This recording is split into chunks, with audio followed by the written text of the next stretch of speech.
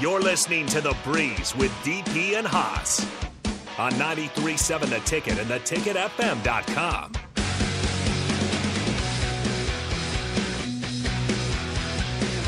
All right, welcome back into Ticket Weekends. I am Harrison Arns running the board. This is The Breeze. We got Haas, host as always, not across the table. He's actually remote, and DP as well. We kind of went over the Royal Rumble. It felt maybe it was a little lackluster, some narratives just don't seem to be quite adding up. But Haas, I'll go ahead and throw it to you. There's definitely still plenty of things we can go talk about. I'm surprised we haven't had a single Cowboys jab yet. I was waiting for it, but we'll probably get there at some point. One, I don't do that. Like, my teams have lost plenty. It's annoying. So just, you won. Act like you've been there before. For the Royal Rumble, to be clear, if the last segment didn't happen, then it would have been a very lackluster Royal Rumble, and the actual Royal Rumble matches were lackluster. But the pay-per-view, because of the story at the end, that made it a much, much stronger pay-per-view for most people. I don't know if it was for DP, but But my thing was if there are zero surprises, like nobody lost a belt who held the belt.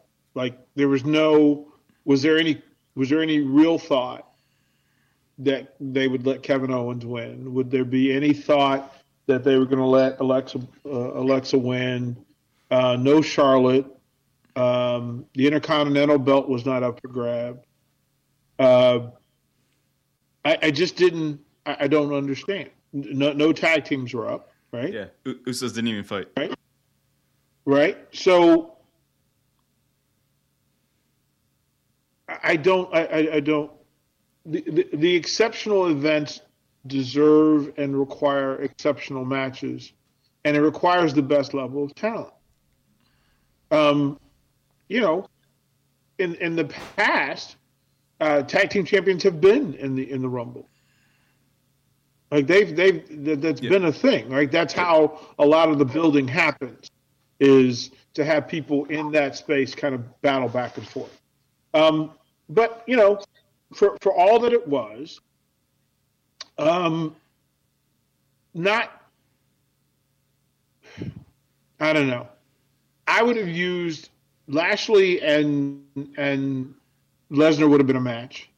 The tag teams would have been a match on all sides, right? Women's tag team, all of that. Matter of fact, them having a women's tag team tournament pay-per-view would actually, if you want to build the brand, the best way to do that's how you would do that, is to have a tournament and just have it go an entire pay-per-view. And then,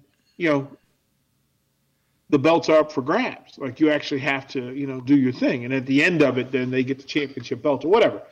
But it's a way to create characters and a way to draw interest and to build stories. And it's just wasted opportunities, because half of the Raws and SmackDowns we could do without. Because they're not story building and they're not building any greater talent. Like it seems to me like AEW and Impact, every show's a pay-per-view. Like they take, like literally everybody's got to go because they don't have enough talent to be casual about it. Like they're just all of our stars all the time. Look, the lower level talent at the right anyway. Like I'm not going to care about. Like they haven't made a star that I only know the people who have been in WWE. Like real talk. Like I don't know. NXT is the future. Britt Baker would dominate in WWE. She would be the most. She'd be the most loved. Yeah, she would. She wouldn't. No, she wouldn't. I find her totally disinteresting. Oh. I've never watched one of her matches and goes, she's innovative, entertaining, or exciting. I've never said any of those three things about her. Never. Like, never. Give her a Triple H to make her into... No. Every star who was a star before... They were a star in personality before they got to WWE. The WWE was just amplifying. Britt Baker, I'm just disinterested in. There are tons of people that have gone from the lower clubs up to WWE that I was disinterested in where they were, and they've never gotten more interesting. Like they've never. They said you're a 4, but you're in the WWE. Yeah, you're a 4. Like that. Okay, so then I guess football is a little being pushed back. Cody Rhodes winning last night is probably one of the best evolutions. I know Drew McIntyre got a little bit of a 10-year, hey, I didn't do anything. But Cody Rhodes was the second man out in a Royal Rumble match. It was him, Triple H, and Randy Orton. And Randy Orton ended up winning. And he was the second man out. Usually the second man out gets something because you didn't use him. Cody's always been talented. I thought Cody was more talented than Goldust. And Goldust was a worker. Like, I loved watching Goldust wrestle. Cody was always better. Like, I didn't understand why they let him out the door. Another one that falls in that category was young DiBiase. I thought another one that the younger DiBiase actually had a shot at being really good. Yeah. I just don't think they managed him well. Sometimes it's the corporation. Sometimes the corporation doesn't get it, and then they've got to go. I mean, it's like Daniel Bryan, where they didn't know what to do with him. And finally the fans were like, okay, stop being idiots. The guy's got it. Why don't you use him? And it took the fans to make the corporation get it. But Daniel Bryan was always interesting. He was always intriguing. Like, if you're not interesting where you're being highlighted, like if you're not a good AA player, if you're not the best AA player, you have zero chance of being the best major league player. Like, be interesting. Like, there are wrestlers who hold belts now that I'm not interested in at the lower level. I'm just not interested in them. I'm just not. I wish, I've given them a chance, but I don't know who. I don't know who the champions are at the lower levels. I have no idea who they are. You still don't like the Acclaim, do you? No, not a bit. Not a bit. Whatever. Like, if they came to Lincoln and were doing an autograph signing at the store next to the station, I wouldn't go to it. Like that. Even if Billy Gunn was there? No, see, this is the thing.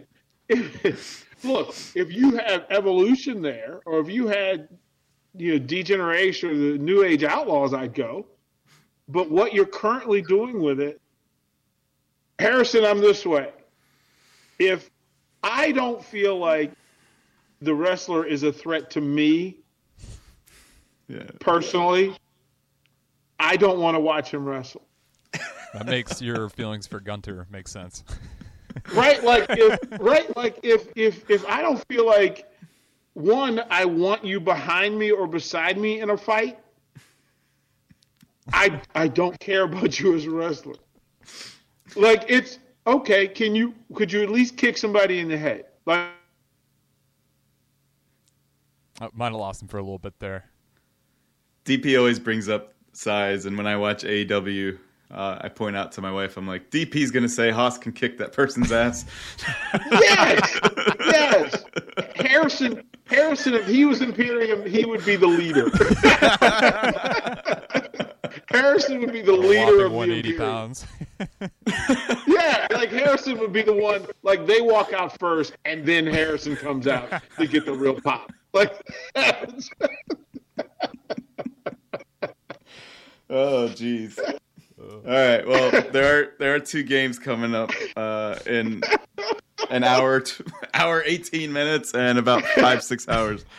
Look at Harrison change careers in mid-show. Yeah, guys, I gotta go after this one. Well, all right, fine. Harrison, give us your best promo speech. Oh, promo! No, give me the break. Give me the break. Let me get that over the break. Let me find something.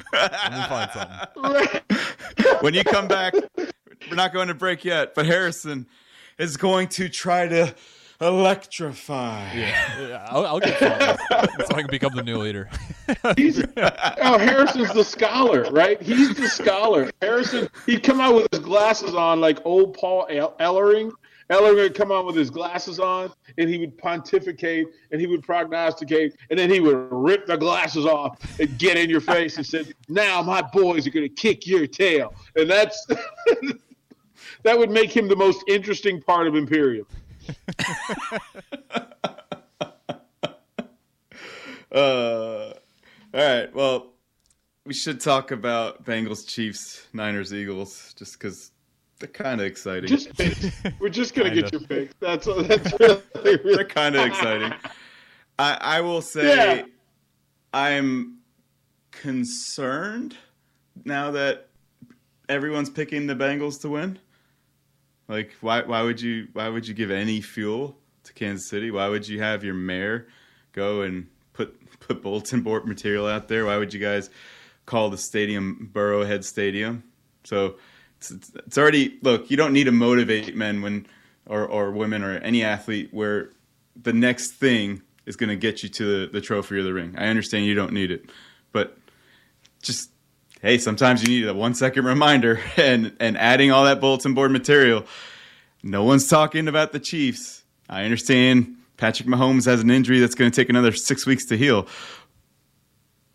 but it's still the Chiefs. So Chiefs are going to win today, and I'm probably the only person saying it. I'm there with you. I'm leading Chiefs as well. I'm not super confident about it. I mean, you look at the last time Chiefs and Bengals play, 27-24, Bengals win. You look at the time before that, final score, 27-24, Bengals win. It's always been on an edge of a blade, though. So I can't sit here and be like, there's no way Chiefs got a shot, especially with all the fire they're getting. And I mean, obviously, they're professional athletes. You don't have to worry about them not competing. But I'm definitely not going to sit here comfortably and just think the Chiefs are going to go in there and beat them. But I do like their odds more over the Bengals.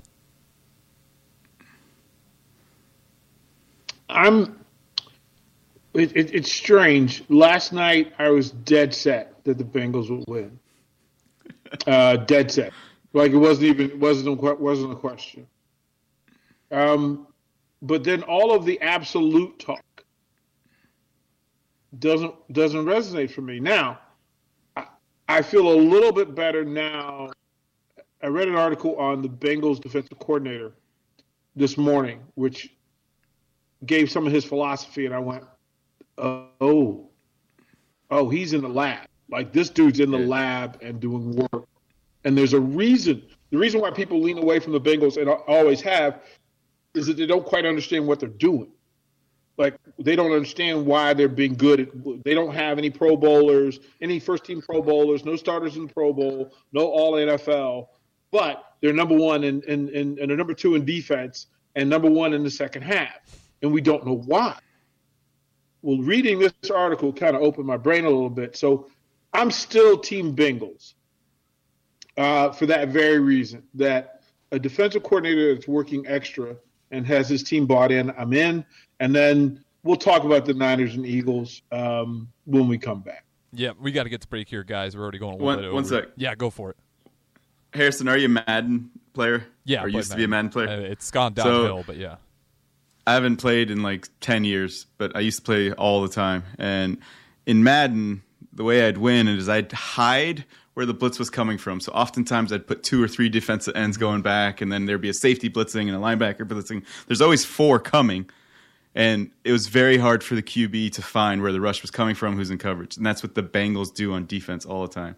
Yeah. And it is on film, it's impressive to see how much more time it creates for the rushers to get there, since the quarterback just needs that extra half a second to find out what's going on. So props DP for bringing that up. Yeah, that's a good point too. And like, we'll see. I mean, I know Mahomes looked like he's bionic at this point, but I mean, a high ankle sprain, that's got to hurt. I mean, even if he's walking on without a gimp, I think, man, just the history of those, I'd be surprised if he doesn't experience a little bit of pain. And like you said, the Bengals really good at hiding where they're bringing pressure.